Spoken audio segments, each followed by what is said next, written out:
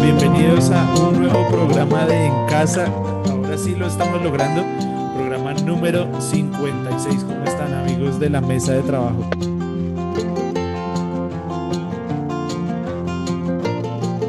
Amigos de la mesa de trabajo. Ya podemos hablar. Ya. Pensaba que estábamos probando todavía. No, ya estamos en vivo. No, entonces muy buenas tardes nuevamente para todos nuestros oyentes en casa. Esperamos que hoy sea un programa con un espacio diferente, que los llene de ánimo y, como siempre, podamos sacarles una sonrisa. Volvemos y repetimos que ese trabajo se lo dejamos a Rafa y Andrés David, y un abrazo también para ustedes, queridos amigos de la mesa de trabajo. Qué bueno tenerlos nuevamente. Y Rafa, ¿usted qué dice? Porque nos están diciendo que nosotros somos los payasos. Ay, o sea, no. Los cuentachistes. No, en el buen sentido de la palabra les estoy diciendo que ustedes nos hacen una tarde divertida. Pernito tuerquita. ¡Hola, chiste, Rafa! De Transmillennial. ¡Hola, Andresi!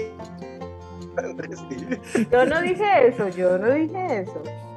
Bueno, y en este momento ya se reportan algunos oyentes. Está Daniel, dice hola de nuevo, porque pues tuvimos un inicio ahí medio complicado, pero ya lo logramos. Hoy estamos aquí desde la iglesia. Hoy estoy desde la iglesia transmitiendo porque estamos grabando las reuniones de los próximos 2 domingos. Entonces, por eso tuvimos algunos problemas, pero bueno, bienvenidos a todos. ¿Cómo están para hoy? ¿Qué nos tiene nuestro inspector Gadget?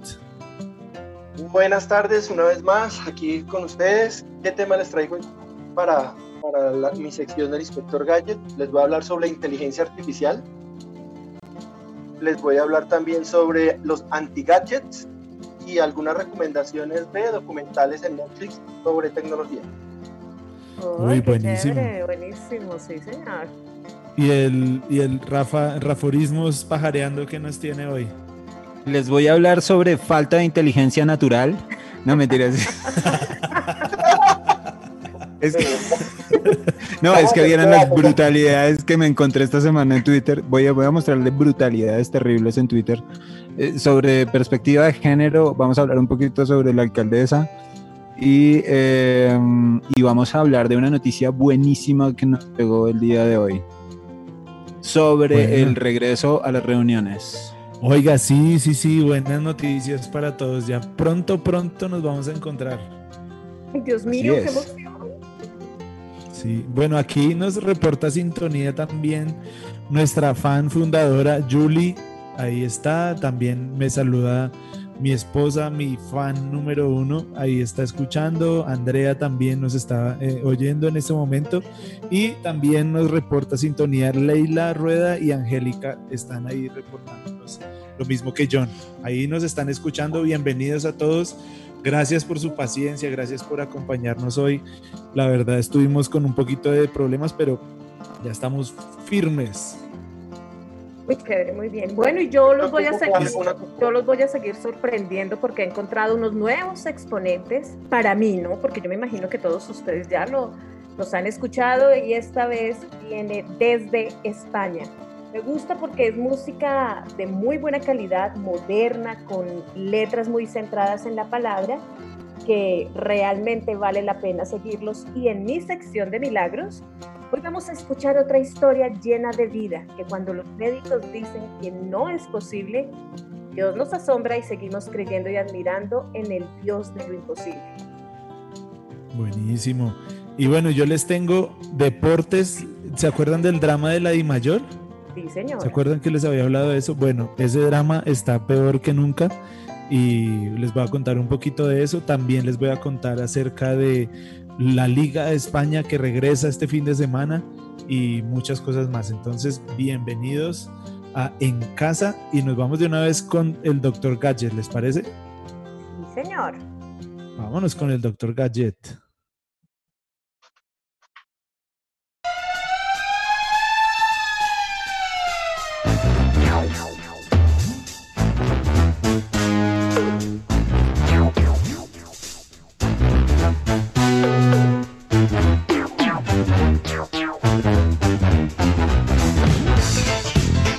Doctor Gadget. Listo. Bueno, como les comenté inicialmente, hoy les voy a hablar sobre inteligencia artificial. Hemos escuchado hablar muchas veces de inteligencia artificial, pero muy pocas veces sabemos realmente lo que es. Es la revolución, cuando hablamos de inteligencia artificial, es la revolución más importante que ha tenido la tecnología desde que se inventó la informática. La definición como tal es la combinación de algoritmos planteados con el propósito de crear máquinas que presenten capacidades que tienen, las mismas capacidades que tiene el ser humano, es decir, que las máquinas lleguen a pensar o razonen por su cuenta. Es llegar a que las máquinas empiecen a hacer cosas que hace el ser humano, sobre todo en el tema de razonar y pensar. Los expertos en computación han generado una diferencia de tipos de inteligencia artificial.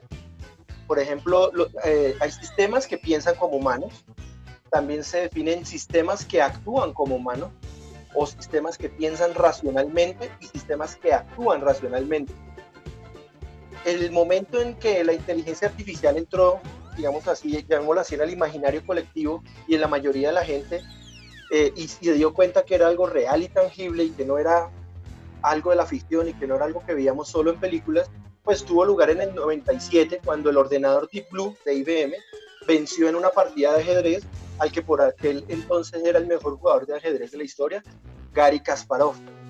Otro de los ejemplos de inteligencia artificial un poco más reciente es cuando el DeepMind de Google fue capaz de vencer a la leyenda coreana Lee Sedol en el milenario juego oriental Go. Yo no sé si alguno lo conoce, el de las fichitas blancas y negras, que es muy popular en Oriente, y este DeepMind ya ha vencido 4 veces a la leyenda coreana. Entonces nos estamos dando cuenta que ya se están generando programas y sistemas que están haciendo que piensen y generen reacciones como lo haría un humano. ¿Qué aplicaciones prácticas tenemos en inteligencia artificial? Pues la tenemos en cosas que vemos diariamente, como es la detección facial en los teléfonos celulares, los asistentes virtuales como Siri o como Alexa de Amazon. También están en las cámaras de celular, ya muchas cámaras de celular tienen inteligencia artificial, que el celular se encarga de ver cuál es el escenario que está viendo y dependiendo del tipo de escenario, hace algunos ajustes para que las fotos se vean de una mejor manera. Lo mismo que los televisores, actualmente ya viene con inteligencia artificial y dependiendo del contenido, hace ajustes de sonido y de video, dependiendo del contenido que se esté emitiendo en esto. También encontramos aplicaciones para compras, por ejemplo, AliExpress tiene inteligencia artificial y maneja algunos algoritmos que nos ayudan a hacer compras. Por ejemplo, hay una aplicación que se llama Giant, que es un asistente virtual de Facebook que emite diagnósticos médicos. En fin, el propósito de esta inteligencia artificial es que hacer la vida más fácil de todas las personas, que podamos generar programas y robots que nos ayuden a hacer las cosas más fácil. ¿Cuál es el riesgo? De que puedan llegar a reemplazar al ser humano en algunas situaciones, y por qué no, ya hay muchos que hablan, como el presidente de Tesla, Elon Musk, ya habla de que el riesgo es que las máquinas se puedan, como en la película de Robot, se puedan rebelar contra el ser humano si ya empiezan a pensar por sí mismos. Entonces es un gran uso que se le puede dar a la tecnología, pero que puede tener sus riesgos y que pues es bueno tener cuidado con ello, pero yo creo que son más los pros que los contras que encontramos en la inteligencia artificial. Bueno, en mi sección de gadgets, normalmente siempre he traído gadgets que son útiles para diferentes actividades de la vida. Pues hoy les voy a traer todo lo contrario, los anti-gadgets, que son gadgets que se han inventado, que realmente no han tenido mucho éxito, no han tenido mucho ventas, y aparte pues que uno dice, ¿para qué se lo inventaron? No era necesario, no le hallo la razón. Entonces les voy a traer estos gadgets el día de hoy. Como por ejemplo es una botella que se inventaron con pantalla táctil y Wi-Fi. Una botella que vale $200, es metálica, da información del vino en una pantalla LED que trae la botella. y empezaron mal porque el vino en una botella metálica no se conserva bien. La gente no le vio un mayor uso y fracasó en ventas y ya cerraron la venta de este gadget, la botella con pantalla táctil y Wi-Fi.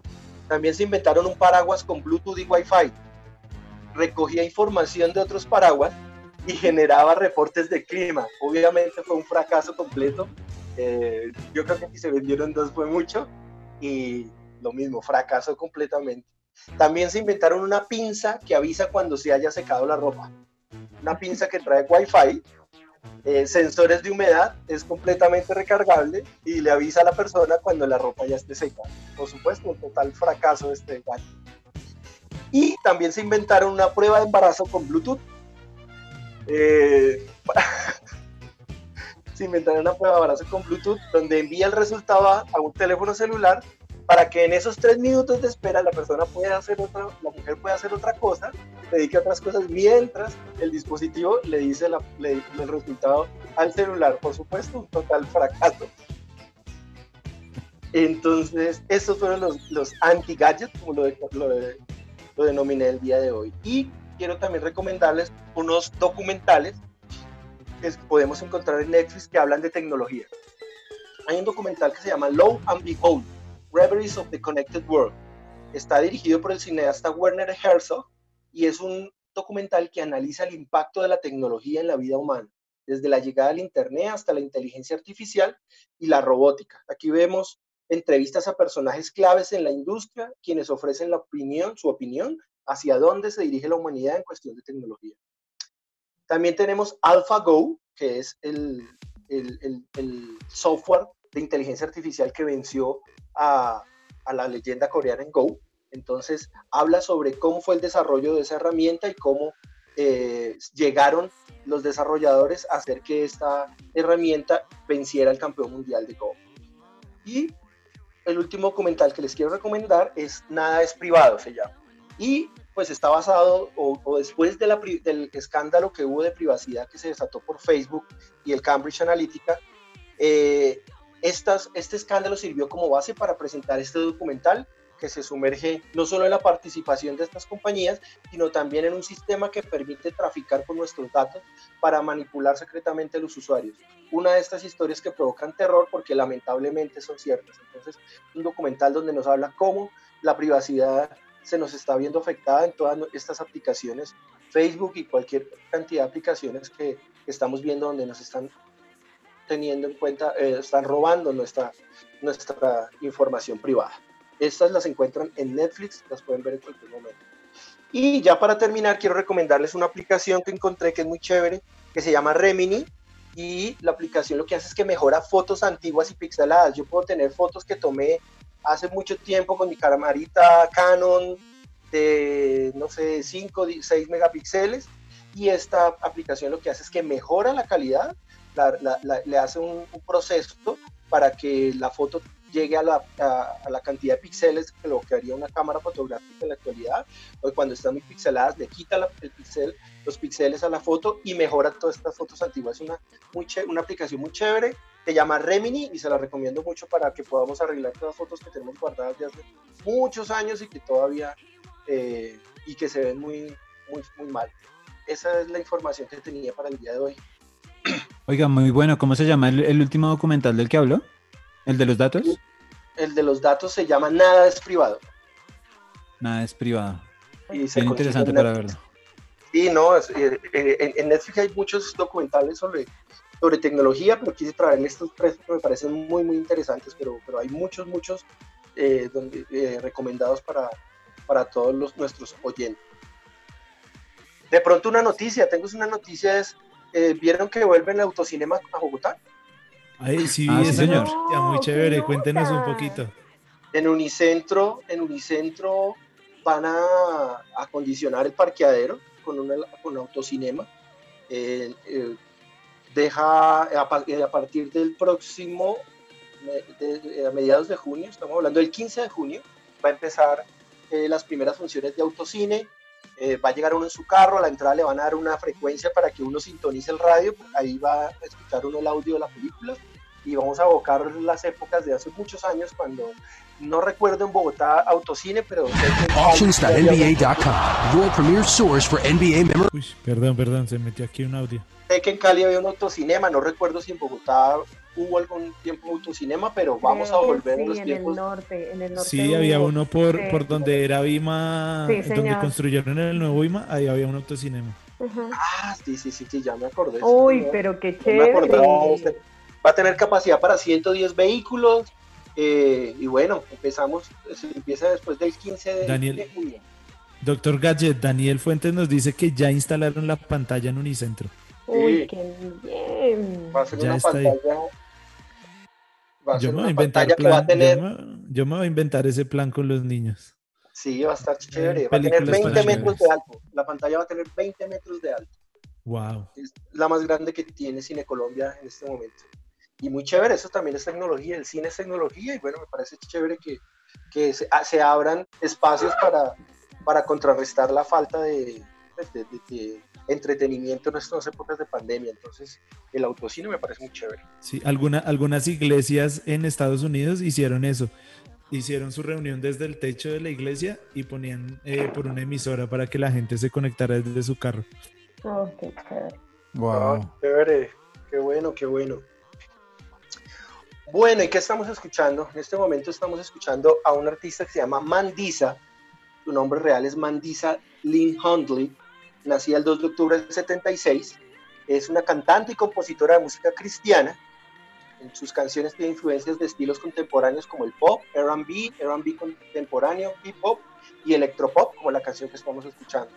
Se dio a conocer por su participación en la 5ª temporada de American Idol, en la que terminó en 9º lugar y se convirtió en la 5ª egresada de American Idol en ganar un premio Grammy, cuando su álbum Overcomer, del cual tiene la canción que estamos escuchando, ganó en la categoría de Mejor Álbum Cristiano Contemporáneo en el 2014.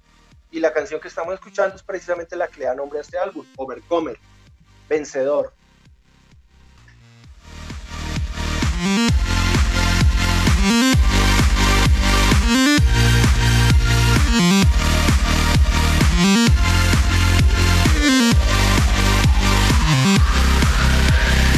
Everybody's been down, hit the bottom, hit the ground. Ooh, you're not alone. Just take a breath, don't forget, hang on to his promises. He wants you to know you're an overcomer. Stay in the fight till the final round. You're not going under. 'Cause God is holding you right now. You might be En el chat de compartiendo mi TCD, Jenny Alvarado nos saluda reportando sintonía y dice: súper el autocine para poder llevar a los niños en estas vacaciones. Muy chévere.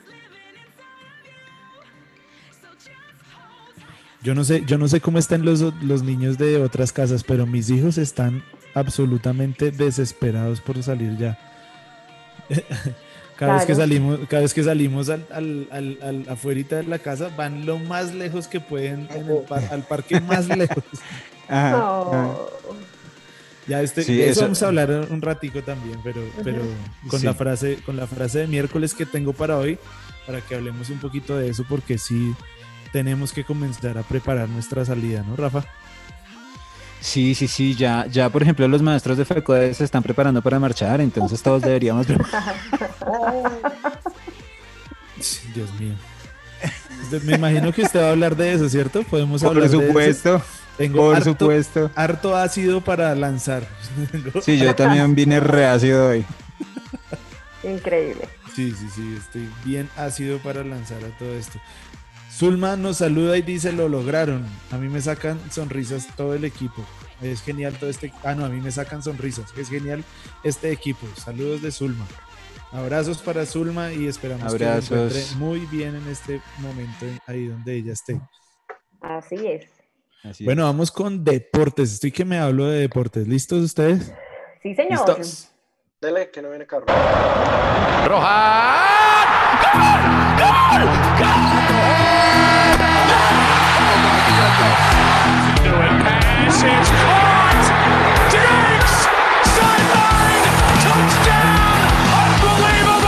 Los deportes del Matacho. Bueno, señores, tenemos del Día del Padre, nos dan un regalo grandísimo. Y es que la Liga Italiana vuelve el 20 de junio a jugar a puerta cerrada, pero regresa a la Serie A. De Día del Padre, entonces van a ver a Cuadradito jugando y haciendo, yo creo que un gol ahí de regreso a las canchas. Vamos, Cuadradito. Vamos, Cuadradito. El jugador emblema de la selección Colombia en este momento, ¿no? ¿Tienen cuenta de eso? Sí, señor. Es de todos los jugadores colombianos es el que mejor está en este momento. Y bueno, no sé, ahí de pronto nos empiezan a responder, no, ¿cómo así? No, pero sí, en este momento, ¿ustedes sabían que Cristiano Ronaldo dijo que Juan Guillermo Cuadrado era su socio en la Juve? Oh, ¿verdad? Wow, esas ya son palabras mayores. Sí, total. O sea que el hombre no se va de la Juventus si Cristiano no se va. Wow. Sí, claro, un grande. Un espaldarazo duro, sí. Bueno, les cuento que ya hay fechas de regreso en muchas de las ligas de Europa y pues aquí en Colombia no han logrado ponerse de acuerdo con el protocolo. ¿Se acuerdan que les había anticipado eso la semana pasada? Pero sí. Vuelve el fútbol en España 11 de junio. 11 de junio, este fin de semana comienzan todas las actividades. Desde el jueves 11, el partido inaugural en horario de España, o sea, quítele 7 horas. Sevilla-Betis, primer partido de regreso del COVID en España. Increíble esto, pero regresó la liga. Se pensaba que no iba a regresar la liga española, pero lo lograron con sus protocolos y todo lo que van a hacer. Lograron reactivar esto. Viernes 12, Granada-Getafe y Valencia-Levante. También el sábado va a estar el Español a la vez, Celta-Villarreal, Leganés-Valladolid, Mallorca-Barcelona, el partido a ver el sábado, y el domingo Athletic contra el Atlético de Madrid y Real Madrid-Eibar, y cierra la jornada del domingo Real Sociedad-Osasuna. Y así sigue entonces la jornada como para que retomen. Ahí va a estar transmitiéndose por donde se transmitía tradicionalmente la Liga Española. Y entonces ahí lo tienen, ya tienen plan, pero por favor no deje de asistir a la iglesia, ¿no? Déjelo grabando. Sí. No es que la iglesia, no, la reunión queda ahí. No. Asista a la iglesia y más bien grabe el partido, ¿cierto? Exactamente. Sí, señor. Si no queda... Si no, uno queda ahí como medio confundido. Pero bueno, ahí está. Y en Colombia todavía no se sabe cuándo va a reiniciar, porque supuestamente el 8 de junio iban a reiniciar entrenamientos individuales los equipos de fútbol, pero pues ahí está. Evidentemente no se han puesto de acuerdo, señores, de la mesa de trabajo. Están cotizando todavía los tapabocas. Están cotizando todavía las pruebas, ¿no? Sí, los tapabocas. No. Sigue la cosa ahí en el limbo, pero bueno, por lo menos vamos a tener fútbol europeo. Supuestamente necesitan, para que se den todas las fechas en Colombia, se necesita reiniciar en agosto, pero pues como van las cosas no parece ser posible eso, o quién sabe cómo no sé cómo va a iniciar el tema aquí en Colombia sin una preparación correcta de los jugadores. La preparación física, no se sabe cómo va a pasar. Oiga, y un detalle curioso fue que en Inglaterra declararon campeón en la liga femenina al Chelsea, pero el Chelsea, miren este dato bien curioso, Chelsea no era el primero de la tabla. ¿Sí, Hernán, ¿sí vio esa noticia? No la vi, pero... Hicieron un promedio de los puntos que habían hecho en las últimas 5 jornadas y de acuerdo a eso hicieron una proyección y dieron que el que iba de primero no iba a quedar campeón, sino que quedaba campeón el segundo. O sea, hicieron una mayorada. Exacto, más o menos.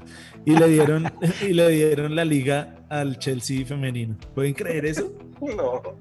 Wow. Increíble. El nacional del fútbol femenino. No, mentiras. Más o menos, sí, por ahí está. Pero bueno, ahí ese está bien fuerte ahí. Bueno, recuerden que en Europa La única liga que no reinicia es Francia, que ya declaró campeón al Paris Saint-Germain y listo, ¿no? Ahí quedaron. Bueno, Wow. les cuento entonces, bueno, en la liga colombiana, pues todavía no hay no hay una fecha ni nada, pero Millonarios está que arde. No sé si vio esto, Rafa. Oiga, sí, está complejo, ¿no? Hablaban de 5 jugadores que dejaron el equipo y ahí hoy salió propuesta de nuevo arquero, ¿no? Salió propuesta, Fariñez. ya contrataron un nuevo arquero. Fariñez se va para Europa. Ya firmó. Ya firmó y se va para Europa apenas pueda. Y dicen que Millonarios había asegurado, el presidente de Millonarios había asegurado que había comprado los derechos de Hansel Zapata, que es un muy buen jugador, y de Jefferson Martínez, que era el arquero que tenía Millonarios, que iba a ser el reemplazo natural de Fariñez. De Fariñez. Pero no lo compraron. Están diciendo que no lo compraron. Entonces se movieron rápido y viene un arquero que era de Nacional que se llama Cristian Vargas. Yo la verdad no me he fijado mucho en él como arquero. Estaba ahorita en el Bucaramanga y viene para Millonarios. Es un préstamo, ¿no? Es un préstamo, pero no sé, esto tiene huele raro, ¿no?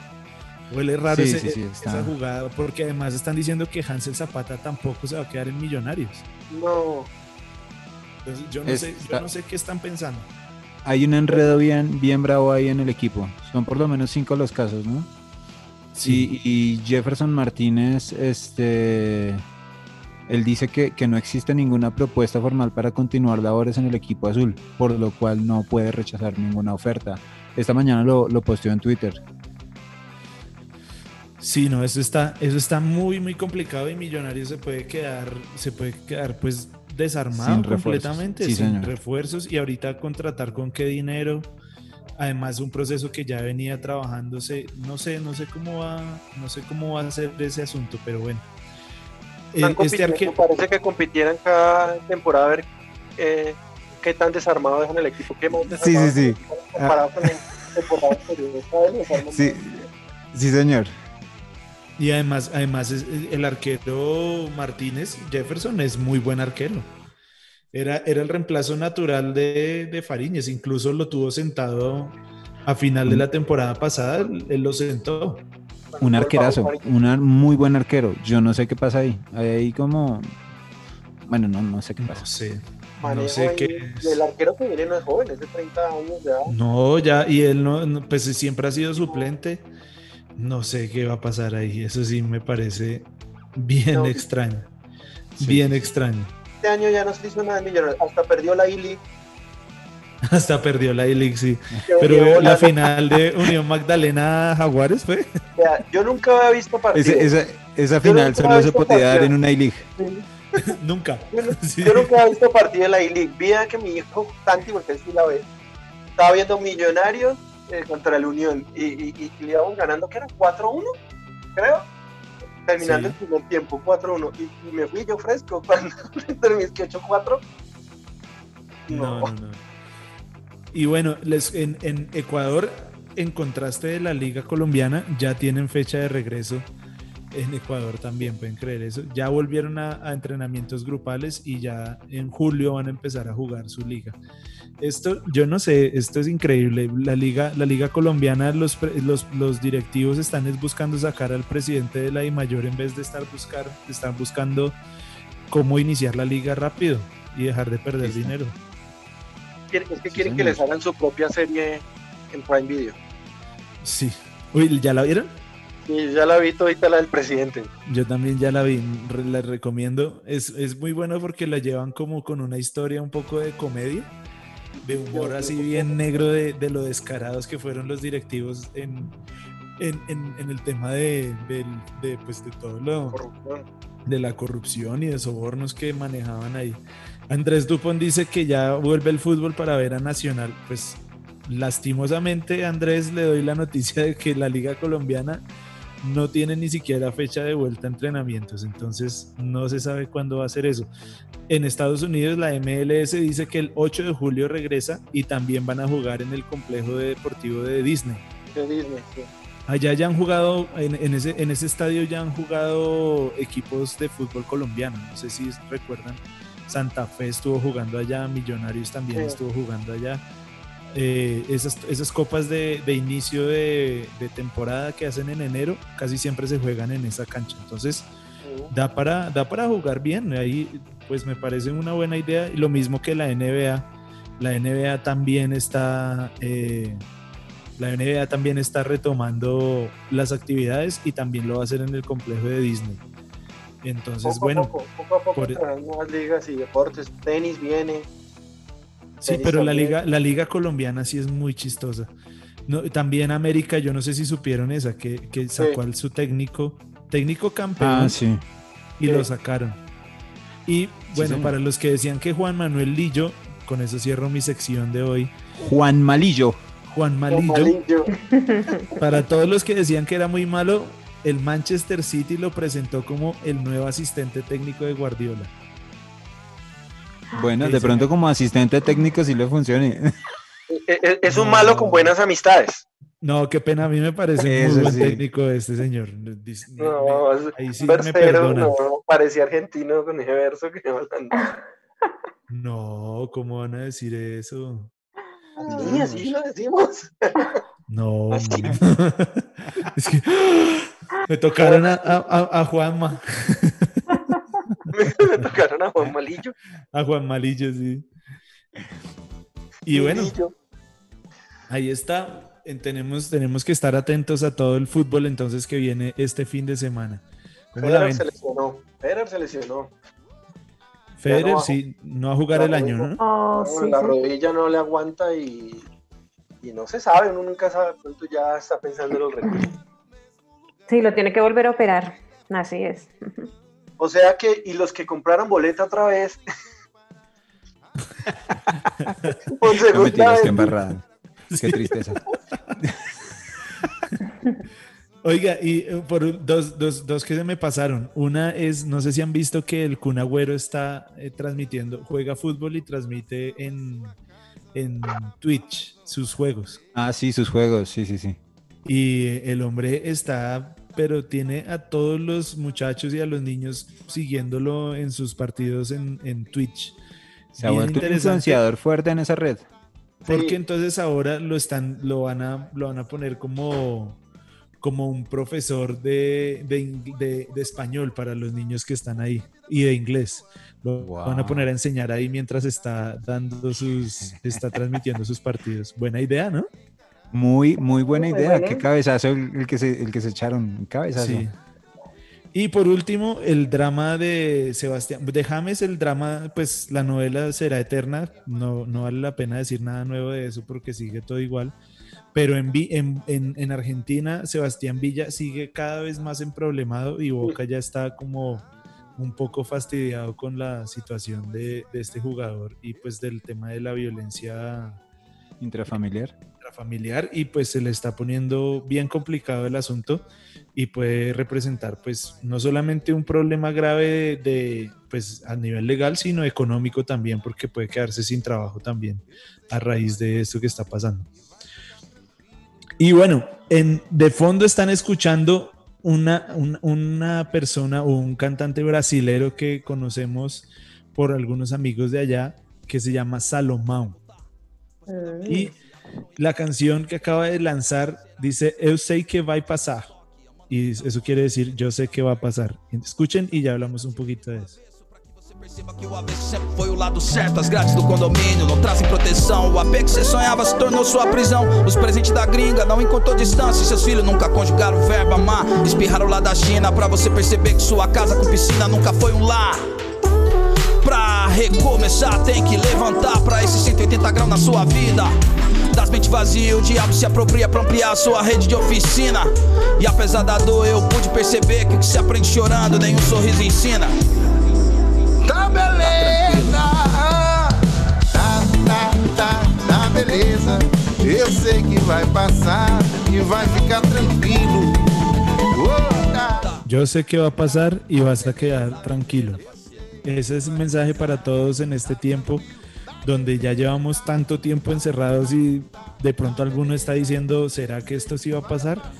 Tranquilos que todo esto va a pasar y como venimos hablando aquí en la iglesia, esto no es el final, sino esto es una oportunidad para reiniciar de una manera mucho más especial todo lo que Dios nos ha puesto en las manos. Entonces, ánimo que esto va a pasar y vamos a abrazarnos y a saludarnos de nuevo y cada vez falta menos tiempo para eso y tenemos que prepararnos porque esto va a pasar. É só crer, parceiro. Tá ligado, né, Salome? Esperança é coisa séria, irmão. Tá beleza. Tá tranquilo. ¿Cómo la vieron? ¿Les gustó? Buenísima, me gustó mucho. Está buena esa canción. Está Muy movidita. ¿Dónde la encuentran, Rafa?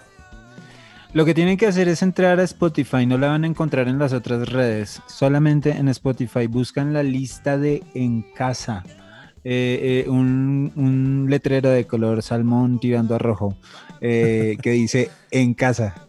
Allí ustedes encuentran, tirando a naranja, sí. Allí ustedes encuentran en este momento ya más de un día solar de buena, muy buena música. Muy 175 canciones, Rafa. Y 12 horas con 43 minutos. Se alcanza a irse a Pasto. Sí, señor. Por tierra. 12. Sandrita, tienes silenciado. No, a Pasto todavía no, a Pasto son 18 horas en bus, carro 16, todavía falta un poquito, pero ya es poquito. 18 por lo menos... horas en bus, uy, yo estoy que me pego un viaje largo, entonces voy a ir a visitarte. Uy, bienvenido. Con tal de viajar, ¿sí o no, Rafa? Uy, sí. Para cualquier lugar. Pero ya casi, por lo menos tienen la mitad del viaje con muy buena música. Hay solo una canción, a ver, Rafa, ¿cuál es? Hay solo una canción que yo voy a adelantar de esa lista. Hay una sola canción que es una de rock progresivo, que yo no sé cómo, es que uno está escuchando la lista y de pronto, chararararán, y uno, ¿qué pasó acá? Es la canción de rock progresivo, porque toda la música de esa lista es muy buena, ¿no? Es muy buena. No se pueden quejar. Muchos estilos diferentes, sí. De todo, sí. Sobre todo Rafa tiene muy buen gusto. Sí. Con esas canciones de progresivo, de metal progresivo. No, yo he traído. Pero mira, hoy es tu día. Estamos alabando porque nos haces reír y ahora porque tienes muy buen gusto en la música. Yo he traído variedad. He querido que se escuchen todas las voces.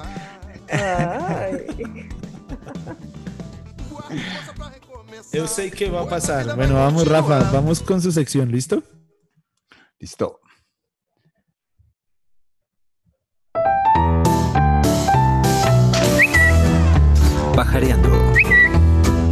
Pajareando.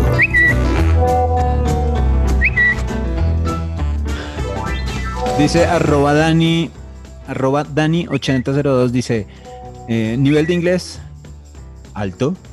Por favor, traduzca la cosa de ding.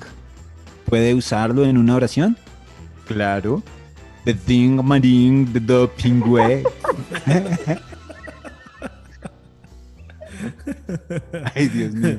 Oiga, bueno, esperamos que ahora sí empiecen a pronunciarse nuestros oyentes que están como muy calladitos, ¿sí o no?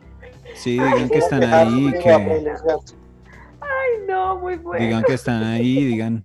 Zulma está diciendo que esa lista es demasiado buena. Sí, es muy buena la lista de En Casa. Oiga, esta semana estuvieron todos ácidos en Twitter porque es que hay muchas cosas muy amargas en estos días.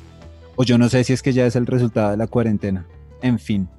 El caso es que me encontré, por ejemplo, con este trino, @poliacrilamideo, dijo: Claudia López tuvo más de 2 meses encerrados a los bogotanos para gastarse la plata de las UCIs en campañas publicitarias. Ahora les salió con un chorro de babas. Me vuelvo loco, vieja. Ay, Dios mío. Todavía sin resolución ese tema, ¿no? Todavía sin resolución. Sin embargo, la alcaldesa dijo también en estos días, esto lo citó @Melquisedec70, dijo: yo tengo a cargo el cuidado de 8 millones de personas y no las voy a dejar tiradas, dijo Claudia López. Melquisedec le responde diciéndole, no, Claudia López, yo no necesito otra mamá. Pago los impuestos para que usted gobierne y administre, no para que me cuide como niño chiquito. Ni a mí ni a mi familia. Por mí, fresca. Buena respuesta. A unos los encierra y a otros los deja salir, ¿no? Los deja salir y después se lava las manos. Sí, señor. Sí, señor. Entonces, de eso hablaba también @Jufo1. Decía, salir a trabajar no se puede por órdenes de la alcaldesa. Hacer protesta en contra del gobierno lo permite la alcaldesa. Esto demuestra que a Claudia López no le interesa la salud de la gente, sino que está haciendo política con la pandemia. ¿Cómo la ven? Muy triste. Muy de acuerdo con ese tweet.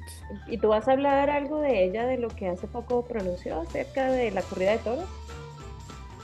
Oye, no traje trinos de eso, cuenta. No sé si reírme o llorar, porque su alcaldesa, la alcaldesa de Bogotá, Su alcaldesa, ¿no? Nos la manda. La de ustedes. Esa alcaldesa. Son todos votantes. ella felicita a Andrea Nimalidad por la iniciativa y al Consejo de Bogotá por una decisión de desincentivar el toreo. ¿Esto qué quiere decir? Que ella lo habla y dice, nos propusimos respetar todas las formas de vida y así lo haremos en virtud de la decisión ciudadana y autonomía de nuestro territorio. Qué triste que ella esté respetando toda forma de vida con los animales, pero que apoye el aborto. ¿No les parece muy triste? Sí, señora. No, todo es política y es imagen. Nada más que esa decisión del Consejo se puede estar cayendo porque el Consejo no puede modificar una ley nacional. Entonces, sí. Y eso lo están parando la... Sí, bueno, que lo aprueben. A favor que lo aprueben o que no lo aprueben es ver la doble moral de ella. Es que están usando eso. Y el partido de ella en el Consejo están usando todo eso para que los vean y después digan, ay, no pudimos porque es que el gobierno nacional, la corte nos lo tumbó, pero nosotros tuvimos la intención, sabiendo ellos perfectamente que no pueden hacer eso. Que no se pueden. Una ley nacional. Exactamente. Y apoya la legalidad del aborto en Colombia. Sí. Muy triste. Qué doble moral. Es lo mismo duro, que eso. Dejar salir a unos y encerrar a los demás. Póngale atención entonces. Gustavo Petro. ¿Qué pasó? Ahí ya, ¿me están escuchando? Sí. Listo. Gustavo Petro, cuando se enteró de que se abrían centros comerciales, tuiteó saludando a la alcaldesa diciéndole, es un absurdo abrir centros comerciales cuando la enfermedad se dispara en la ciudad. @CatarsisP le respondió, pero sí convocar marchas. Sí. Porque adivine quiénes están convocando marchas.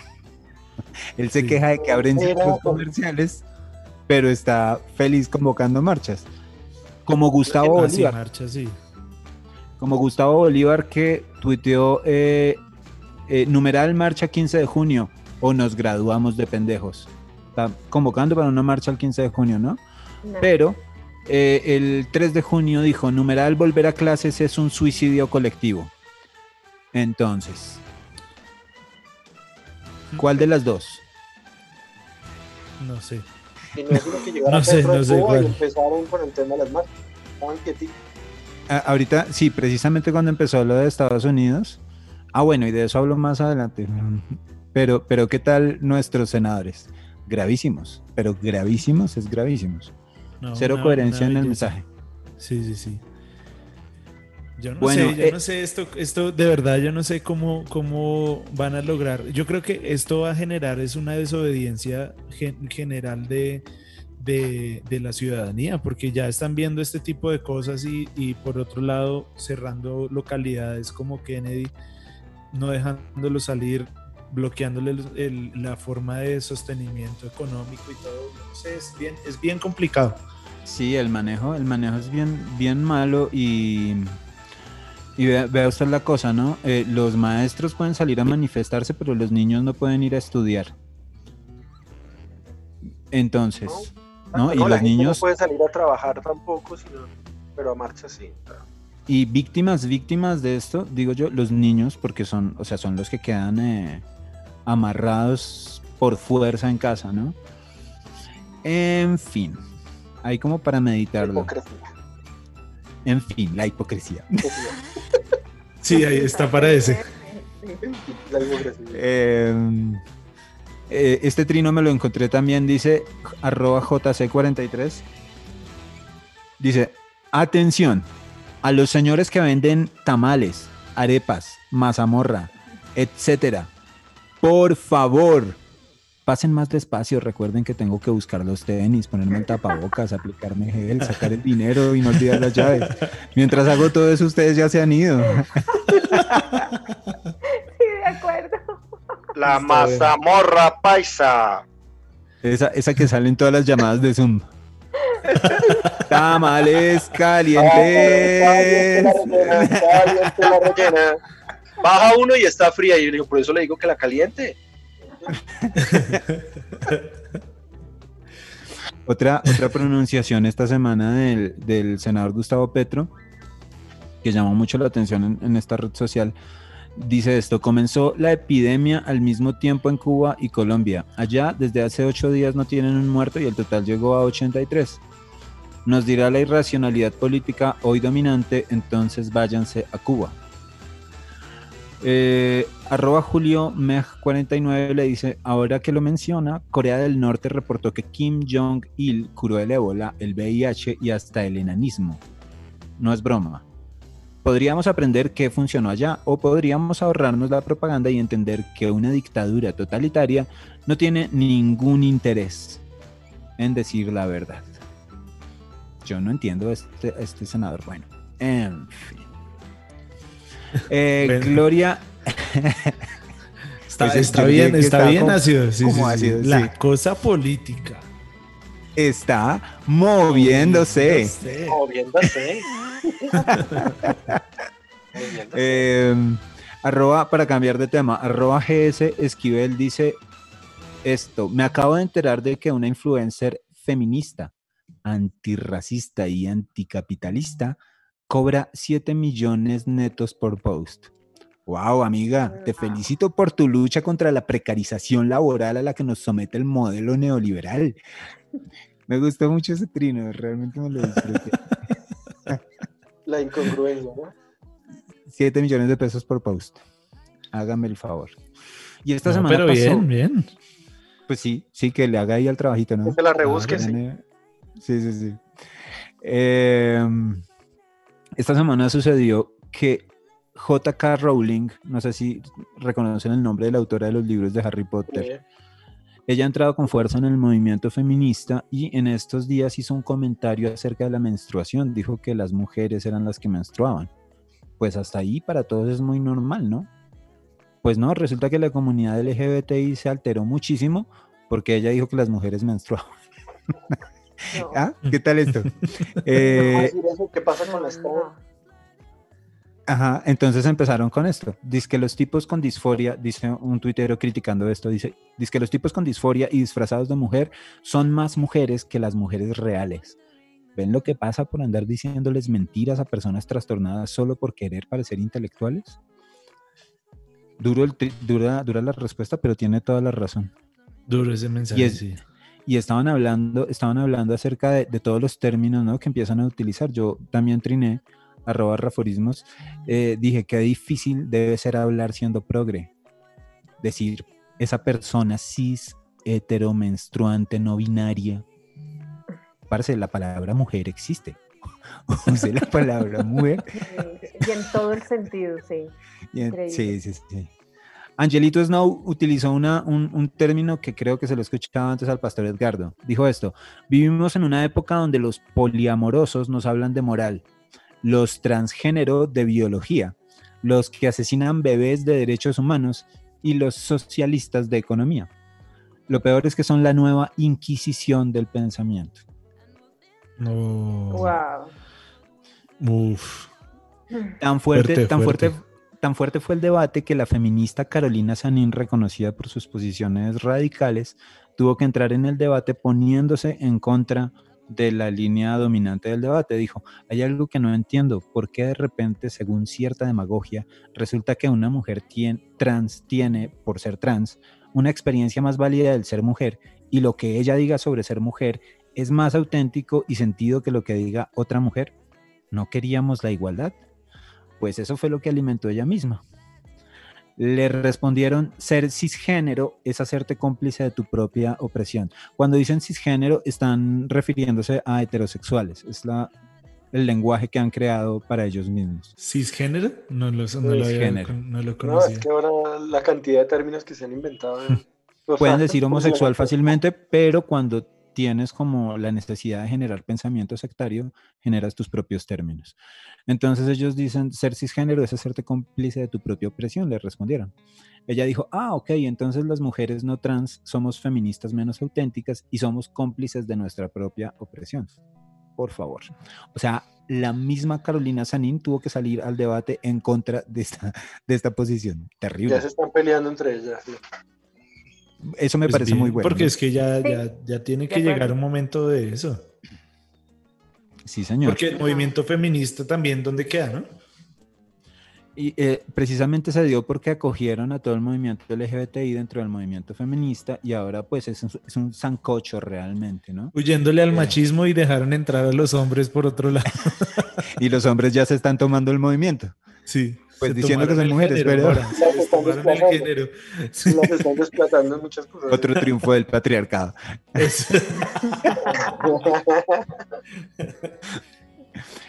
Dijo, ya para cerrar esta partecita, dijo, para los progres es más impresionante la lucha que la causa, es más importante la lucha que la causa.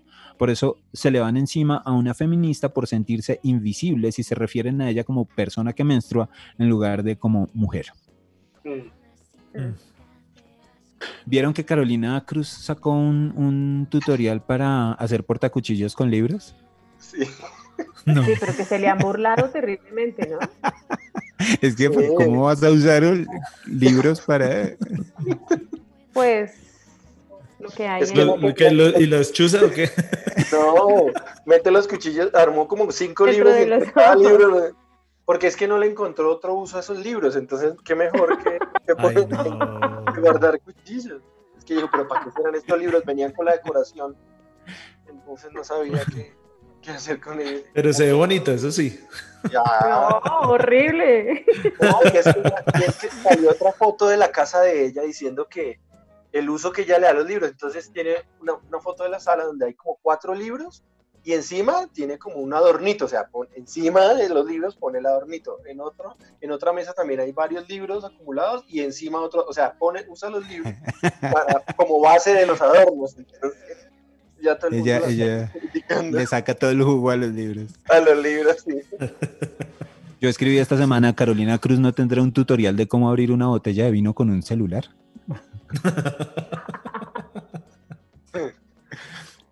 Y hablando de gente que no lee, @sangreceneice, una cuenta argentina, dijo, bueno, me acabo de dar cuenta de que Sudamérica y África encajan perfectamente porque antes no habían continentes. Saludos. Le respondieron a esta cuenta diciéndole, si les gustan estas cosas, les recomiendo muchísimo que vayan al colegio. Van a quedar sorprendidos. Los millennials descubrieron la Pangea, sí. Sí. Y esta semana me triunfó un trino de una niña, una fotografía que tengo de una niña alzando un cartel. Este cartel, ella está embarazadita y tiene un cartel que dice, quisimos usar condón, pero no sabíamos cómo. Ok. ¿Cómo no vas a saber usar? A Rafa le tocaba cascarle. Yo la busco. Mi comentario sobre la imagen fue un texto irónico. Dije, realidades dolorosas y esta no existe en ningún lugar. Un tutorial gratuito de cómo hacer una búsqueda en Google. Estado opresor. Sí. Sí, Sí, en ningún lado en internet se consigue, exacto. Sí. Y lo otro sí, para lo otro sí no necesito tutorial, sí. Ahí sí supo cómo. Bueno, otro trino por ahí, @huevo por sopa, dice, si se sienten estúpidos, recuerden que hay gente que pagó por astrología, para que le dijeran que este año sí era el que le iba a mejorar la vida. No. Este año será tu año. Esta semana también pasó en Twitter que una tuitera la saludaron por mensaje directo. Mi recomendación es bloquear esos mensajes si uno recibe mensajes de gente que no quiere, eso se puede hacer fácil. Y otra tuitera, un vendedor le dijo, por la aplicación por la que le estaba vendiendo, le dijo que tenía unos ojos bonitos. Pues bueno, el caso es que hicieron despedir al señor que le dijo que tenía los ojos bonitos. Y @Diana Muñoz se dijo esto: califican de acoso un saludo sin autorización. O que les digan que tienen los ojos bonitos. Están más locas que una cabra. Y pues sí. Uy, no, pero qué absurdo. Sí, absurdo realmente. Y la empresa, por seguirle el juego a todo el tema de moda, terminó sacando al colaborador. Pues duro en plena cuarentena, ¿no? No sé qué tan útil sea eso. Por aquí, no sé si ustedes alguna vez escucharon un audio como ñerito de un tipo cayéndole a una vieja. ¿Sí lo escucharon alguna vez? No.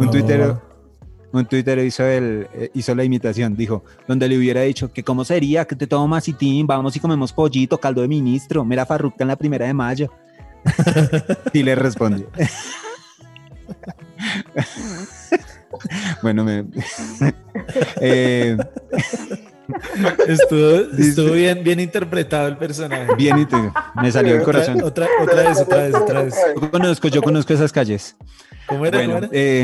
Bueno, no lo vamos a repetir. Oiga, póngale atención que escuché a un niño, hice este trino. ¡Acaben la cuarentena! Gritó el niño por la ventana. Yo le escribí, te entiendo, niño de la ventana. No sabes cuánto te entiendo. Y es que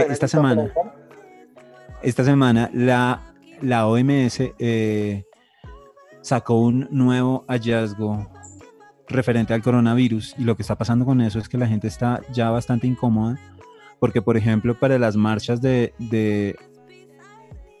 contra la muerte de George Floyd, la OMS dijo que apoyaba plenamente la igualdad y el movimiento mundial contra el racismo, que rechazaban la discriminación de todo tipo y que alentaban a todos los protestantes en todo el mundo a hacerlo de forma segura. O sea, nos han hecho guardar a todos, pero a los protestantes sí, ánimo. En la medida de lo posible, manténgase al menos a 1 metro de los demás, límpiese las manos, cúbranse la boca al toser y póngase una mascarilla, si así lo puede hacer durante la protesta. Si está enfermo, quédese en casa, póngase en contacto con un proveedor de servicios. Imagínese. Claro, como la presidencia de Estados Unidos les quitó los fondos, entonces ahí sí, vaya y contagie. Ahí está. Muy triste. Bueno, ya para terminar, ya estamos cerquita del final porque ya me pusieron la música, como diga cuál es su canción y váyase. Ya repetió la canción 3 veces. Sí. No, eso está de fondo, simplemente. Oiga, me pasó esto. Es muy incómodo cuando en una habitación alguien le pregunta a un bebé, ¿quién es lindo? Y el niño me señala. Oh, Tranquilo, amigo.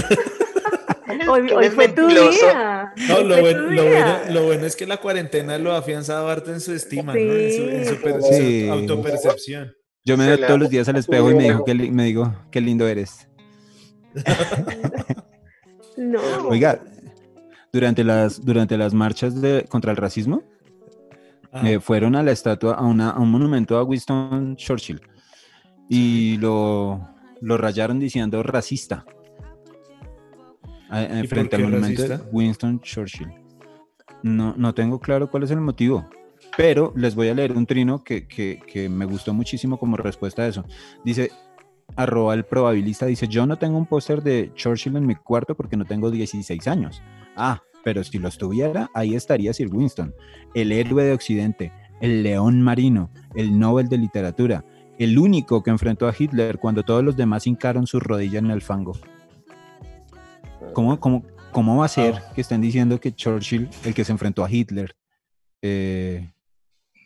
pues, o sea, ¿cómo lo van a poner en esa situación? @JuanoMeg93 dijo, ¿saben quién enfrentó solo el fascismo durante mucho tiempo? Sí, Churchill. El que hoy gradúan de racista. La historia que hoy pretende escribir la izquierda es mentirosa. Y sí, señores. Otro datico, porque es que todavía no se ha terminado ese tema. Increíble eso, de verdad. Sí, muy triste. Miguel Polo Polo, un tuitero de raza negra, dijo: los ves trinando Black Lives Matter, él es famoso en la red, y son los mismos que no me bajan de simio, esclavo o mandril por ser negro y de derecha. Y yo estoy seguro de que es así porque los he visto haciéndole los comentarios. 4 trinitos más. En octubre de 2011 el gobierno de Hugo Chávez empezaba un plan de expropiación de empresas para lograr la soberanía alimentaria. Hoy tienen 95% de pobreza. Hoy el gobierno de Alberto Fernández en Argentina expropió una empresa con la excusa de la soberanía alimentaria. Adivina cómo termina. Por ahí va la cosa. Por ahí va la cosa. Bueno, unos trinitos más. Hay personas que te levantan incluso cuando estás hecho pedazos. Forenses los llaman.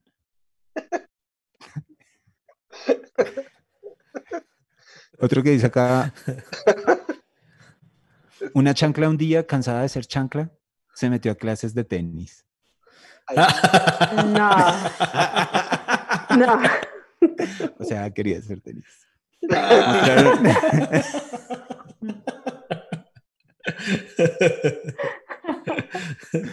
Oiga, mostraron una foto de Higuaín y está repuestico.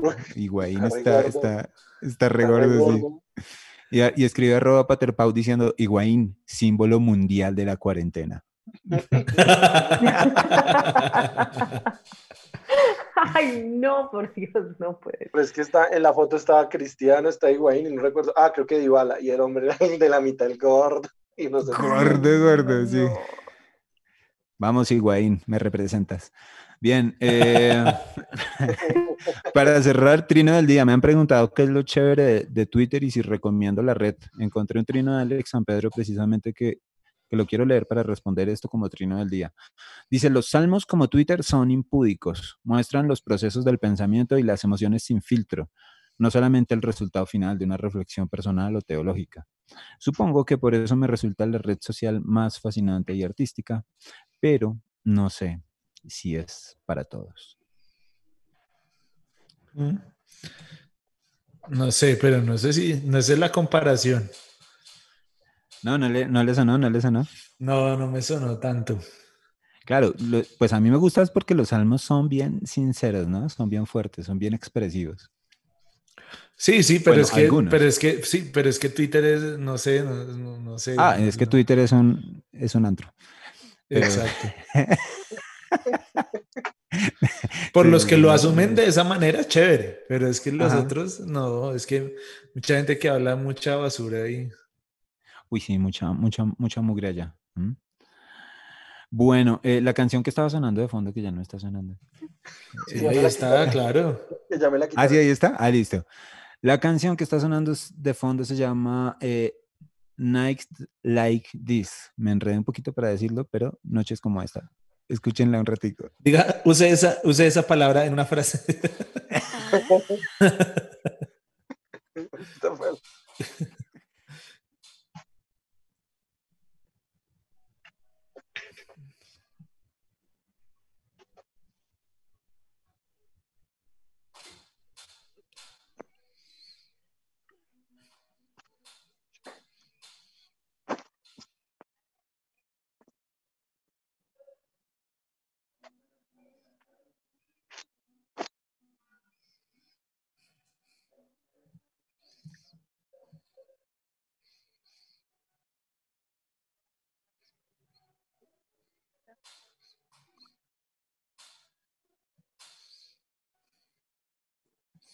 ¿Sí está sonando? Sí.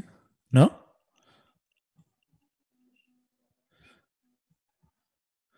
¿No está sonando?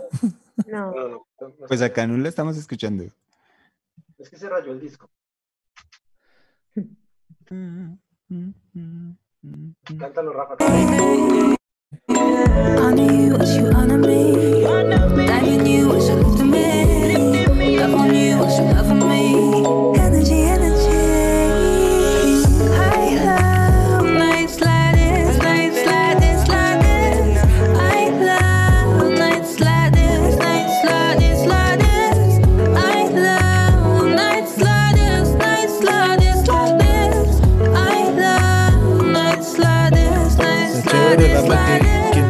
Sandrita ahí? Ahí están escuchando ustedes a Asha Elia, se llama. Está trabajando un género bien interesante, le suena muy bien, me gusta mucho. Y habla como de momentos de dificultad, ¿no? Y dice que podemos sobrevivirlos. Yo y mi Dios podemos sobrevivirlos, podemos sobrevivir noches como estas. Por eso ama las noches que son como estas. También parecido al mensaje que había traído Andrés con Salomón. Y también al que había traído Hernán, además. Sí. Y también el que va a traer Sandrita. ¡Vamos, Sandrita! Bueno, antes de pasar a la sección de Sandrita, yo quiero saludar a un oyente muy especial que está ahorita acompañándome y es mi primo Juan Sebastián. Ahí está acompañándonos hoy en casa. Se aguantó que tuvimos los problemas y ahí está escuchándome, entonces le mando un abrazo bien grande al primo. Saludos, Juanse. Hoy, a pesar de todos los problemas que hemos tenido muy buena audiencia. Sí, se nos quedaron ahí, qué chévere. Sí, gracias a todos los que empezaron a decir ahí, y Hernán, sí estaban diciendo que no sonaba, que nos escuchábamos nosotros, y bueno, saludamos también a Angie, Aristizábal, y bueno, a todos los que nos están escuchando en este momento también les mandamos un abrazo bien grande. Por habernos acompañado, por estarnos acompañando en este momento. Y listo, Sandrita, ¿preparada? Preparadísima. Listo, vamos entonces con Sandrita y su sección.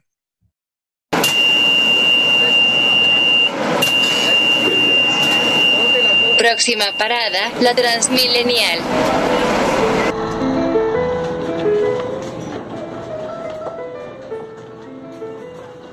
Bueno, y como se los mencioné al principio de nuestro programa, en medio de toda la búsqueda, encontrándome nuevos exponentes con buena calidad en todos sus aspectos, me encontré un grupo muy lindo que se llama Papel Maché. Este grupo nace en el 2007 en Barcelona y tiene una mezcla de ritmos musicales que realmente me encantaron. Y algo que me gustó fue lo que ellos manifestaron en un artículo cuando dicen: no somos música cristiana, solamente gente que ama a Jesús y compone canciones. La canción que les traigo el día de hoy se llama ¿Cómo describirte? Escuchémosla.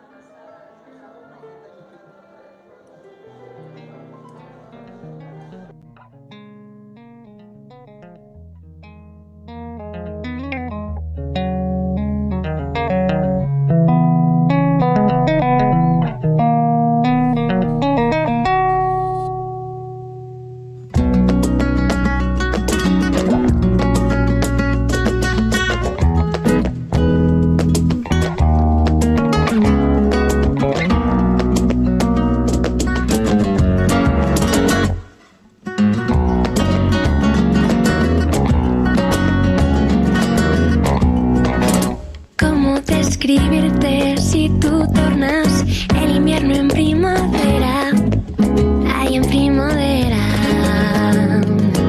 ¿Cómo describirte si conoces el nombre de cada estrella? Ay.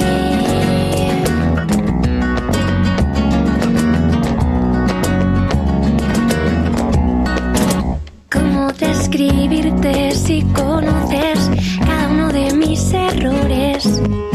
Ay, de mis errores. Y aún así nunca te vas corriendo a la primera de cambio. Conmigo te quedas. Y aunque lo intento no sé, no puedo. ¿Cómo describirte? ¿Cómo describirte? ¿Qué tal esa canción? ¿Qué tal lo que alcanzamos a escuchar? Espectacular. Y realmente cómo nosotros podemos describir a Dios. Me encanta esa frase cuando ella dice allí: si tú conoces el nombre de cada estrella. Muy linda esa canción. No, hermosa. Esa banda, Rafa la había traído una vez, sí, y son muy buenos, muy buenos. Las letras, todo. Bueno, y quiero hablarles un poquito de ellos. La voz principal es Keila Elm. Ella empezó a componer canciones y nunca se imaginó que varios años después como lo dice ella, tras unas pizzas y unos cafés con amigos, surgiría un grupo de música que es ahora Papel Maché. Es un grupo de jóvenes en sus veintitantos años, amigos, quedando juntos para pasar el rato, tocar música, contar cuentos e historia a través de ellas, historias acerca de la vida, del amor, de lo curioso que es la fe, del creador del cielo, del color, del café, de las despedidas, en fin, un sinnúmero de sentimientos que ellos manifiestan a través de sus canciones. Y este grupo ha ido evolucionando y cambiando. Algunos de los integrantes que iniciaron han salido porque se han ido a otras ciudades, a otros países, pero se han mantenido allí. Las letras las han compuesto en español, catalán e inglés. Este grupo de Barcelona y sus alrededores no le hace falta imaginación para escribir todas estas canciones. Pero algo que me encontré muy curioso es que ellos ahora cuentan con un programa infantil llamado Explora y es hecho por ellos, por Papel Maché Kids. Así que pueden disfrutarlo, todos sus videos a través de YouTube, buscarlo por Explora, Papel Maché Kids. Y es un lindo recurso que pueden verlo junto con sus hijos en esta temporada que están todos en casa. Muy lindo, canciones basadas en historias de personajes bíblicos para que ustedes lo puedan ver. Algo muy lindo. Además, esta niña es una artista. Ella es una artista cuando ella toca el violín, guitarra, es una artista con las cuerdas. Muy buena. Me encantó muchísimo este grupo y creo que vale la pena seguirlos, escucharlos y darles un like. Además, los pueden seguir en nuestras listas también, ¿no? De En Casa, que no se les olvide. Sí, señor. Así que los animamos a que nos sigan escuchando todo lo que tenemos allí en nuestra lista.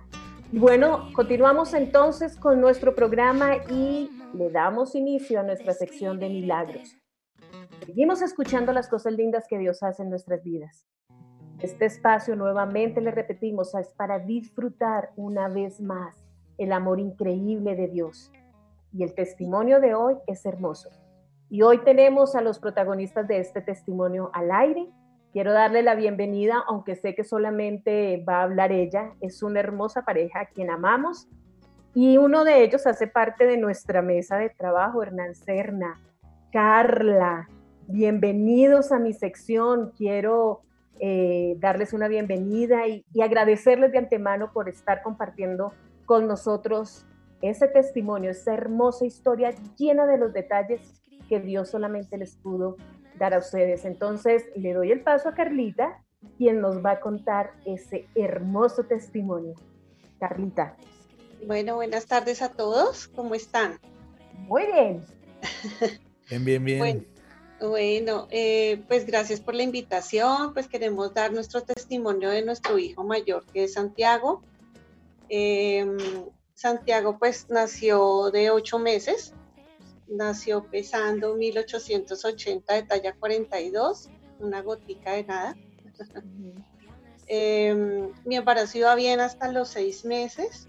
A los 6 meses empecé pues a tener complicaciones en el embarazo, donde pues me diagnosticaron preeclampsia y pues estuve muy malita hasta que ya pues tuve que ir a la clínica directamente.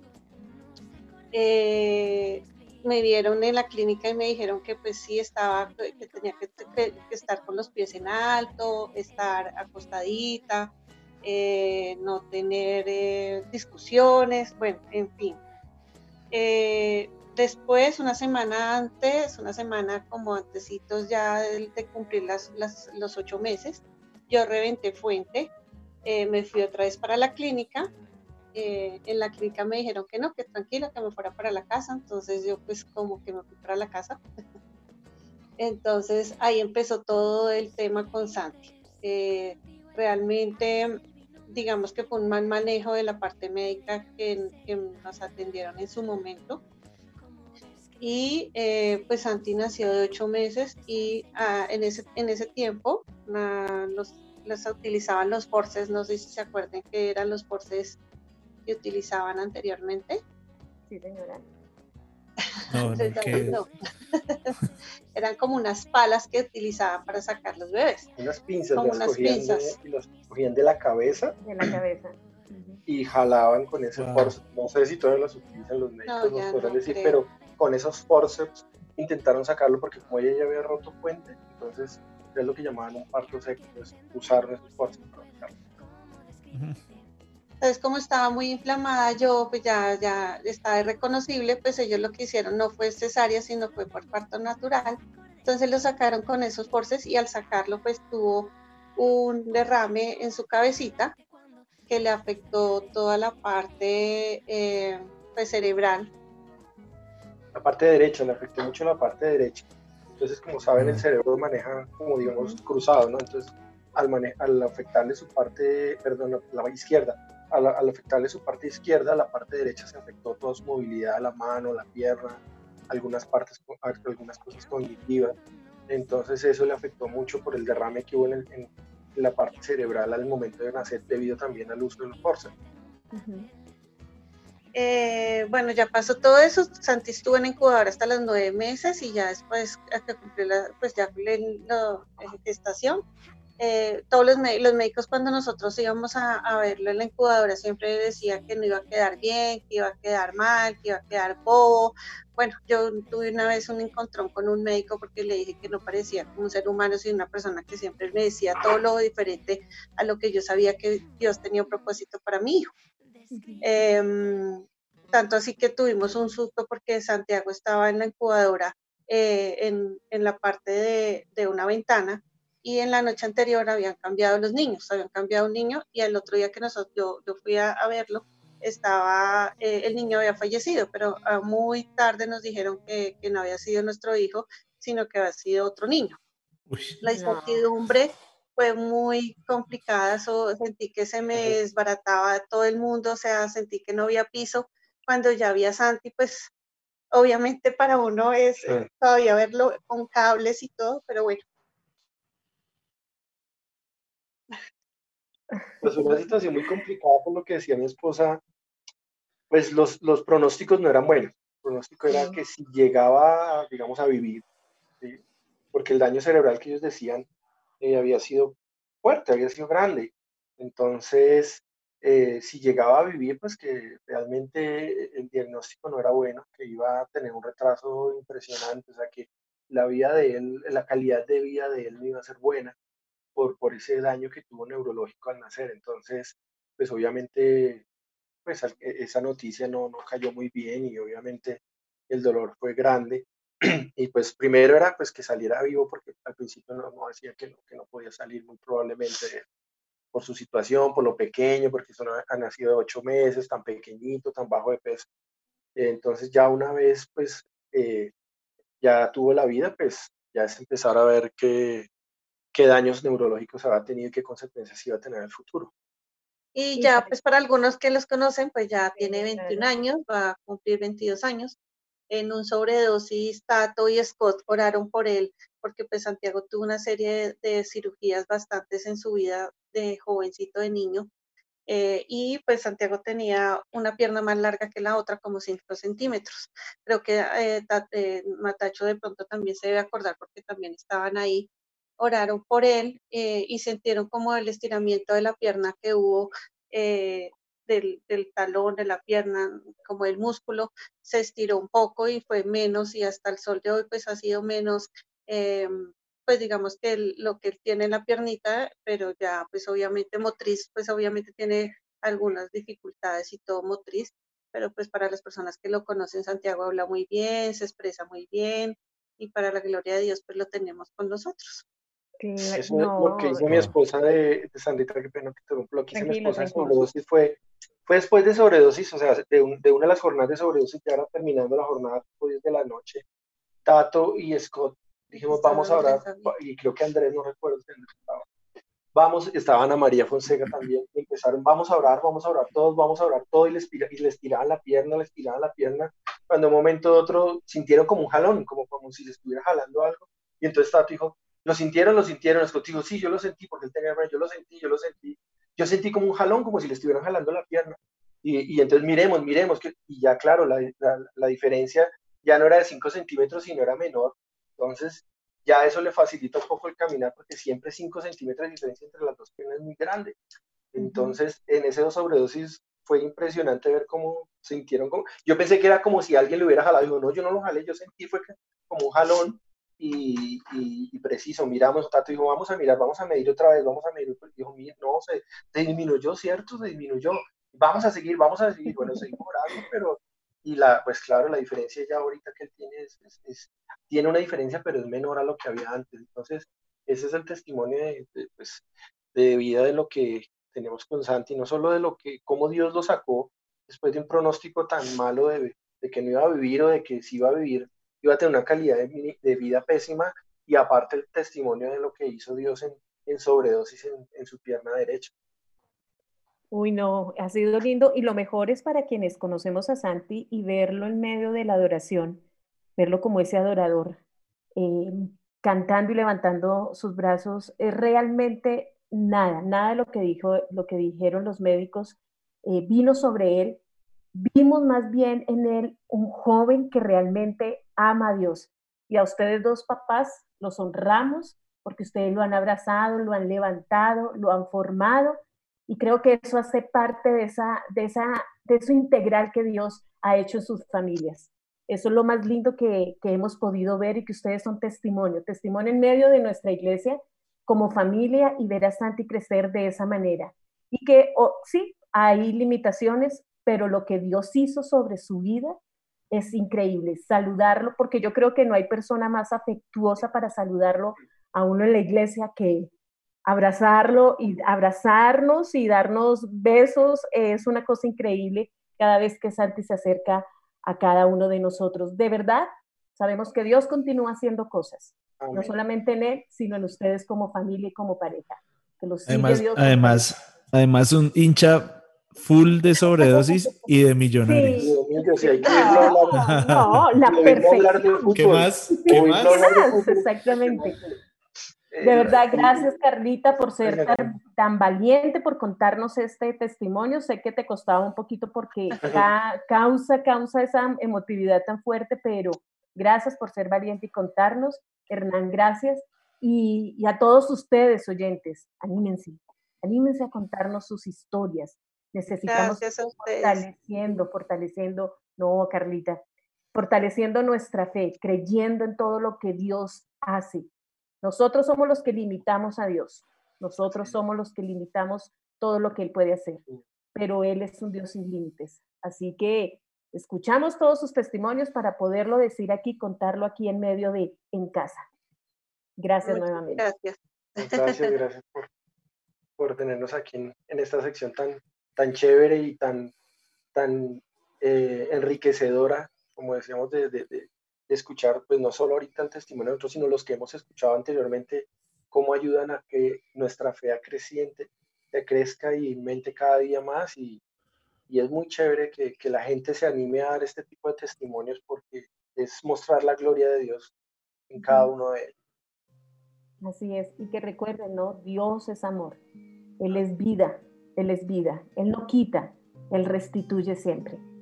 Así que qué bien que podamos escuchar y seguirnos fortaleciéndonos y seguir uniéndonos en la fe que tanto necesitamos, acrecentándola y estando allí, expectantes de todo lo que Dios puede hacer. Muy lindo ese testimonio. Y recuerden que si alguno de ustedes está pasando por un momento difícil o necesita un milagro o está pasando por una situación de salud difícil, recuerde, párese en estos testimonios y pídale al Señor que pueda traer esa sanidad a su vida, porque Dios sí sana y es una expresión de su amor también. El toque de sanidad física, ese también hace parte del amor de Dios para nosotros. Así es. Y lo importante es creer y poder disfrutar del amor de Dios, lo alto, lo profundo y lo ancho que hay para nosotros. Espectacular, muy bueno esto. Esta sección está muy linda, muy linda. Y bueno, espero que la gente, aquí varios están comentando que excelente testimonio, está diciendo Ángela, y Andrés Dupont también está diciendo que gran testimonio. Muy chévere, y gracias por compartir, Carlita y el Dr. Gadget. Muchas gracias, perdón por la llorona, pero pues yo lloro por despegar un avión de carga. Y más con cosas de mis hijos. Muchas gracias, Dios les bendiga. Chéverísimo, gracias. Bueno, para ir cerrando el programa, antes de mis frases de miércoles, porque hoy es miércoles. Exacto. Pero antes de eso queremos recordarles que la Casa Radio cada vez está más activa, Rafa. ¿Se ha visto? Cada vez hay más programas, cada vez hay más actividades. Los lunes ya estamos teniendo, ya vamos en 3 programas de Hablemos de Negocio. ¿Lo han escuchado? Me perdí el de este lunes, pero los otros 2 han estado máximos. Tengo que escuchar Buenísimo. este. Buenísimo. Ya está, ya vi que está en la plataforma de Spotify, ya lo vi. Ya está todo ahí listico, pero vale la pena que lo escuchen. Además, bueno, seguimos con Espíritu, Alma y Cuerpo, que también sigue ahí. Buenísimo. Grandísimo en esta temporada sobre todo. Y mañana tiene un tema súper especial, el insomnio. ¿Quiénes han tenido problemas de insomnio en este tiempo? Yo. A mí se me desordenaron los horarios, tengo los horarios súper desordenados. Estoy durmiendo. Eso también hace parte, ¿sí sabía? Eso hace parte. No, señor, eso está bueno, hay que escucharlo. Claro. Sí, señor. Esa descuadrada de horarios también hace parte de todo esto, que no es solo el insomnio, sino el desorden del sueño. Que mi esposa también ha tenido insomnio y ya no duerme 12, sino 10 horas nomás, entonces la pegada duro. Muchísimos problemas en la cuarentena con el sueño. No sé si ustedes se han dado cuenta de eso con la gente que está alrededor de ustedes, pero muchísimos problemas. Y mañana van a estar hablando de eso con temas y cosas bien prácticas para hacer. Uy, qué chévere, qué chévere. Como todo lo que hace ese programa, muy chévere, muy práctico. Sí.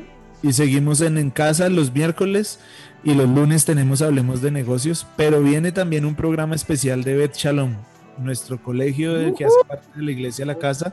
Va a tener también un programa en nuestra emisora. Entonces prepárense porque en el marco de su semana de clubes, ahí van a tener también un espacio en la emisora. Y se viene también les anuncio que la próxima semana por fin estrenamos Perspectiva Profética. ¡Uy, no! Bien, qué chévere, ya hacía falta, ya era necesario. Sí, entonces esto se armó. Ahí vienen todos estos programas y bueno, aquí nos dicen que van a tener un experto para todo el tema de mañana de Espíritu, Alma y Cuerpo. Y si quieren enviar las preguntas, pueden escribir incluso por el chat de Familias de la Casa o pueden escribir a espíritu, alma y cuerpo @iglesialacasa.co con preguntas que tengan y ellos pueden preparar desde antes estas preguntas para pues poder darles buena respuesta a todas, porque yo me imagino que hay muchas preguntas acerca de este tema. Aprovechen para invitar a gente que no conozca de Jesús o que no esté en la iglesia y que necesite esto. No solamente estamos hablando de personas de fe que conocemos, que son gente que busca a Jesús sinceramente, sino que además estamos hablando de profesionales en el área de la salud y que saben de lo que están hablando. Entonces, o sea, no podemos perder la oportunidad de bendecir a tanta gente con esta riqueza que tenemos. Sí, y además de eso, durante pues todas estas semanas hemos tenido muchas actividades. Algunas pues son como grupos de vida y eso que no están anunciados, pero hemos hecho de parte del equipo de medios, se creó una parrilla de contenido semanal que vamos a estar enviando para que todos puedan seguir todas las actividades, programarse, seguirlas, de pronto no necesariamente verlas en vivo, pero saber todo lo que está disponible para toda la familia de la casa, que estamos haciendo cosas muy chéveres. Y el sábado tenemos, en el marco del mes de la familia, tenemos un invitado súper especial, Rafa. Usted que es groupie de este personaje, me imagino que va a estar en Santiago de Benavides. Exactamente. Imaginé que iba a ser por ahí. Sí, ya Rafa está ahí. Con el cartel y todo. Sí. Santiago Benavides, que si ustedes recuerdan bien, Santiago Benavides fue nuestra última actividad antes de la cuarentena, ¿se acuerdan? Sí, señor. Sí. La noche que tuvimos con él aquí en el auditorio de la casa, y va a estar el sábado compartiendo con todos nosotros a través de YouTube y de Facebook, y el tema es Reencuentro con el corazón del Padre. Wow. Uy, muy bueno, muy bueno. Mazo. Y va a estar compartiendo la palabra con nosotros, entonces no se lo pueden perder. Igual que ahora en la tarde, después de este programa, hay una actividad de la red de matrimonios que se llama Emociones en el Confinamiento. Entonces, Uy, con Andrés, panelistas invitados. Pero vale la pena reconocer el trabajo que ha hecho toda la mesa de trabajo de matrimonios encabezados por Glorita y por Robert. Toda la red. Qué trabajo tan lindo que han tenido durante este mes de la familia. Muy variado, con temas muy del momento. De verdad, los honramos. Felicitaciones. Sí. Ahí está, bueno, entonces ahí está servido todo esto para ustedes, y el domingo hay una actividad especial de los niños de Casa Kids, de nuestra Casa Kids también el domingo, y ahí tienen toda su parrillita para que la puedan seguir, guárdela y está consultando ahí todas sus actividades para que no se le pierda ninguna, de pronto que después se arrepienta y diga, ay, ¿por qué no me la vi? Yo quería ver eso. Pues Oiga, planeamos sí, toda la parrilla para que no se la pierda. Oiga, y si se perdieron algo, tengan presente, pues si no pudieron estar, que pueden encontrar, algunas de las charlas las encuentran en el Spotify también, ¿no? En el podcast que tenemos en Spotify de la Casa Adoración para las Naciones. Ahí tenemos un podcast en el que usted encuentra muchas charlas, por ejemplo, Espíritu, Alma y Cuerpo, En Casa, ID. Hablemos de negocio. Hablemos de negocio, sí. Perdón. Sí. Me confundieron. Es que como estaba viendo a Sandrita, entonces dije. Y si no, pueden ir al YouTube de la Iglesia a la Casa, ¿no? Que ahí pueden también ir a YouTube de Iglesia a la Casa. Los devocionales también del Tiempo con Dios a las 7:30 de la mañana. A las 7 de la mañana, perdón.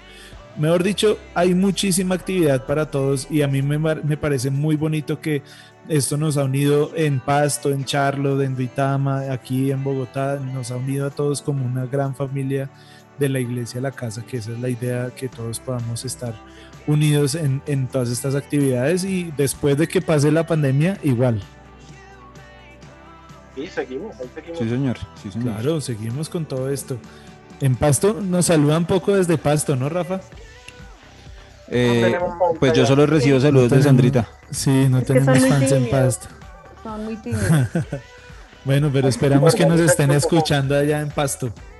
Muy seguramente, porque siempre compartimos el link. Y siempre me hablan, me hacen comentarios de las diferentes actividades que se han realizado. Son tímidos. Sí, son muy tímidos. Bueno, y por último, pues nos recuerden que el domingo seguimos con nuestras reuniones dominicales online, pero parece que ya, Rafa, ya están hablando de pilotos en donde no hay coronavirus, ¿no? Sí, señor, COVID. Ya hoy salió la noticia de que efectivamente para el 14 de junio estaría dándose el primer piloto de asistencia segura a las iglesias. Se habla de que todo el mundo esté en tapabocas, que tengan distancia de 2 metros, pero pues ya el gobierno nacional dio vía libre a las reuniones en iglesias, entonces pues prepararnos y orar por eso y estar listos para encontrarnos de nuevo. Estar listicos, uy, no, ese lo duro va a ser no poder no abrazarnos, ¿no? Sí, porque también hablan de no tener contacto físico, pero pues bueno, ya por lo menos nos vemos. Estaban diciendo en Caracol, mientras publicaban la noticia, que no arrodillarse, que reducir los tiempos de adoración. Eso sí está, reducir el tiempo de adoración sí está difícil. Dicen que las reuniones deben ser máximo de 1 hora. Vamos a tener que tener hartas reuniones. Hacen como 8 servicios diarios. Sí, bueno, claro que las reuniones ahorita online han sido como de 1:30 máximo, ¿no? Sí, señor. Esa dinámica ha cambiado bastante. Pero bueno, cuando nos veamos va a ser increíble. ¿Cómo Hernán? ¿Se cortó? No. Bueno, entonces ahí les dejo todas estas actividades. Igual pueden estar consultando todas las redes sociales de la iglesia para que puedan estar pendientes de todo esto. Y bueno, antes de terminar, no podemos irnos sin nuestras frases célebres. Frases de miércoles. Frases de miércoles.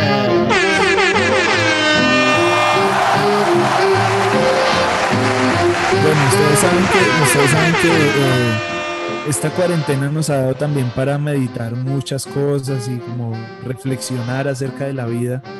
Y yo les traigo unas pequeñas reflexiones, pero bueno, la primera, la número 5, vamos con la número 5 para no dañarles la introducción. Vamos de una vez con la número 5.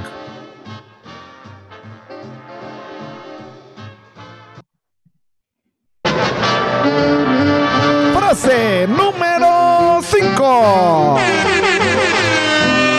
Bueno, la frase número 5, yo estoy todavía en mi marco, en mi temporada de frases de coronavirus, ¿no? Entonces, esto puede pasarle de pronto a Rafa. Salió de la cuarentena y llegó a la iglesia. Y ve a su compañero de la iglesia y le dice: Juan, te noto algo diferente. Soy Pedro. ¡Ah! Eso era. Gracias, puede gracias. pasar, ¿no, Rafa? Puede pasar. Sí. De antemano pedimos perdón, sí. De antemano pido perdón, sí. Esos ojos de... Sí.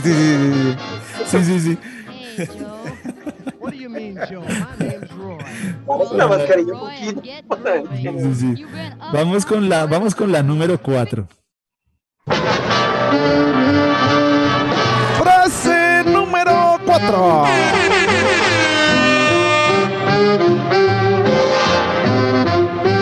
Vamos entonces con la número 4. ¿Preparados? Esta frase nos llega desde el lejano oriente. Ponle cuidado. Esta es, mejor dicho, de esas reflexiones que uno ha hecho en la cuarentena que llegan al corazón. ¿Listos? ¿Están preparados? Dispongan su mente, su alma, su espíritu, porque esta frase va a traer una revelación a sus vidas que va a hacer que nunca más ustedes sean iguales. Es imposible, dijo el orgullo. Es arriesgado, dijo la experiencia. No tiene lógica, dijo la razón. Eso le pasa por no hacerle caso, dijo mi madre. ¿No? Gracias. ¿No lo mamás. entendieron? Sí. Sí, claro. ¿Ve? Eso le pasa. ¿Ve? Ahí tiene. Le dije. Se le advirtió. No sé, es que ustedes están muy exigentes. No sé qué pasa con ustedes aquí. Vamos con la número 3 a ver si mejoramos. Frase número 3. Oiga, y esta número 3 va con el patrocinio o con una mención muy especial porque mi suegro favorito, el único, el escogido, cumple años este viernes, entonces de una vez le mandamos un abrazo especial de cumpleaños a mi suegro Jaime Gacharná, papá, que está allá, no vamos a decirle edad, pero ya tiene una buena cantidad de años. Le mandamos un abrazo. Y esta frase va dedicada a él. Vamos en la número 3, ¿no? ¿Listos? ¿Preparados? Preparado el suegrito, listo. Va. Si la montaña no va a Mahoma, Mahoma no le va a rogar. Se busca otra. Ya. Ni que fuera la única montaña, pues. Sino toda la transición de voces, ¿no? La dinámica, la dramatización, la interpretación. El giro dramático. El dramático. Si la montaña no va a Mahoma no le va a rogar. Se busca otra y ya. Ni que fuera la única montaña, pues. Qué dramatizado, qué nivel de radio en casa, sí. Estás volando. Vamos con la número 2. Frase de miércoles número 2. Oye, en esta época, pues de lo de la NASA volviendo al espacio y todo esto, pues ha dado para reflexionar en muchas cosas, ¿no? Y esta frase va en línea de eso. ¿Ustedes tenían algo que querían ser de niños? Yo quería ser astronauta. Yo quería ser veterinaria. Quería ser médico. Médico y veterinario. Bueno, Sandrita casi, porque es pastora.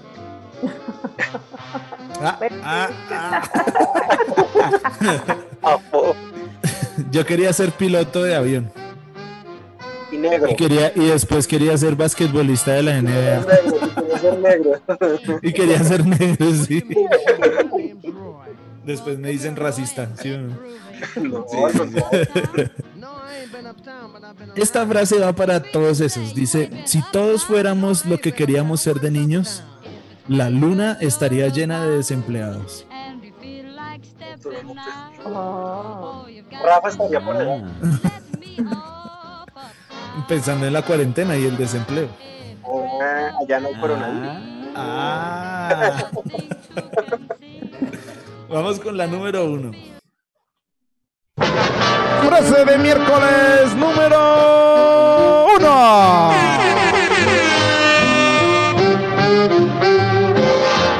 Bueno, la número 1, estamos en el marco de la serie de Todo tiene su tiempo. ¿Sí la han podido seguir un poquito? Sí, señor. Sí, claro, por supuesto. Y el domingo pasado el pastor Edgardo nos dio un mensaje fuertísimo, muy bueno de todo lo que podría venir a través del análisis de Noé con sus hijos, ¿no?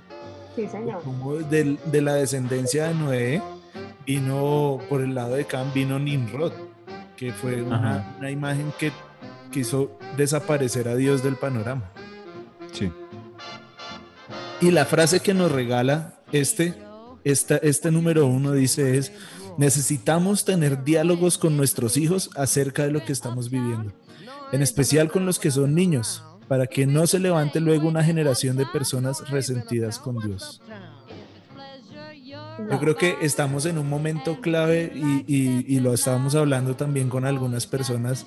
Mis hijos ya también lo están sintiendo, ellos están emocionalmente, hay algo que está alterado en ellos y debemos tener cuidado con la forma en la que nos referimos a las situaciones y a Dios, porque podemos estar generando en ellos una reacción bien diferente a lo que nosotros tal vez estamos pensando cuando decimos esas palabras. Tenemos que tener cuidado con las palabras que salen de nuestra boca, porque nuestros hijos pueden salir pensando que Dios es el culpable de todas las cosas que nos están pasando, y pues eso no es así. ¿Cómo la ven? Muy buena, Andrés. Muy buena. Los chiquitos están viendo afectados mucho. Sí. Bueno, y con eso estamos llegando al final de nuestro programa de hoy. ¿Cómo lo vieron? Con todas las, así como en la vida nos sobrepusimos a los problemas y hicimos nuestro programa. Ahí salió. Salió. Lo logramos, Dios mío. Gracias, Dios mío. Gracias, Dios mío. Hizo lo que Gracias, se pudo. Dios mío. Sí. Gracias. Bueno, amigos, gracias por estar aquí en sintonía con nosotros, a todos los en Casa Believers. Gracias por seguirnos y gracias por estar aquí pendientes. Hoy estuvieron un poco participativos, ¿no? Pero bueno, los perdonamos porque se quedaron todo el tiempo con nosotros, incluso con las dificultades. Recuerden que ahora en breves instantes está iniciando la actividad de la red de matrimonios de emociones en confinamiento. Va a ser por Zoom y ahí ya está a punto de iniciar. Entonces, preparaditos para este rato poder estar disfrutando de este tiempo con la red de matrimonios. Mandamos un abrazo a nuestro fan Daniel Fuentes y a nuestra fan fundadora Julie también, que ahí está escuchándonos siempre, fiel al programa. Rafa.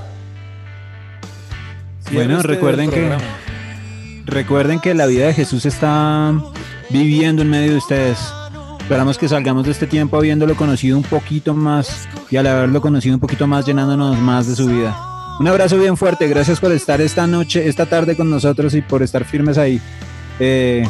Ojalá que pronto nos veamos. Abrazos. Buena noche.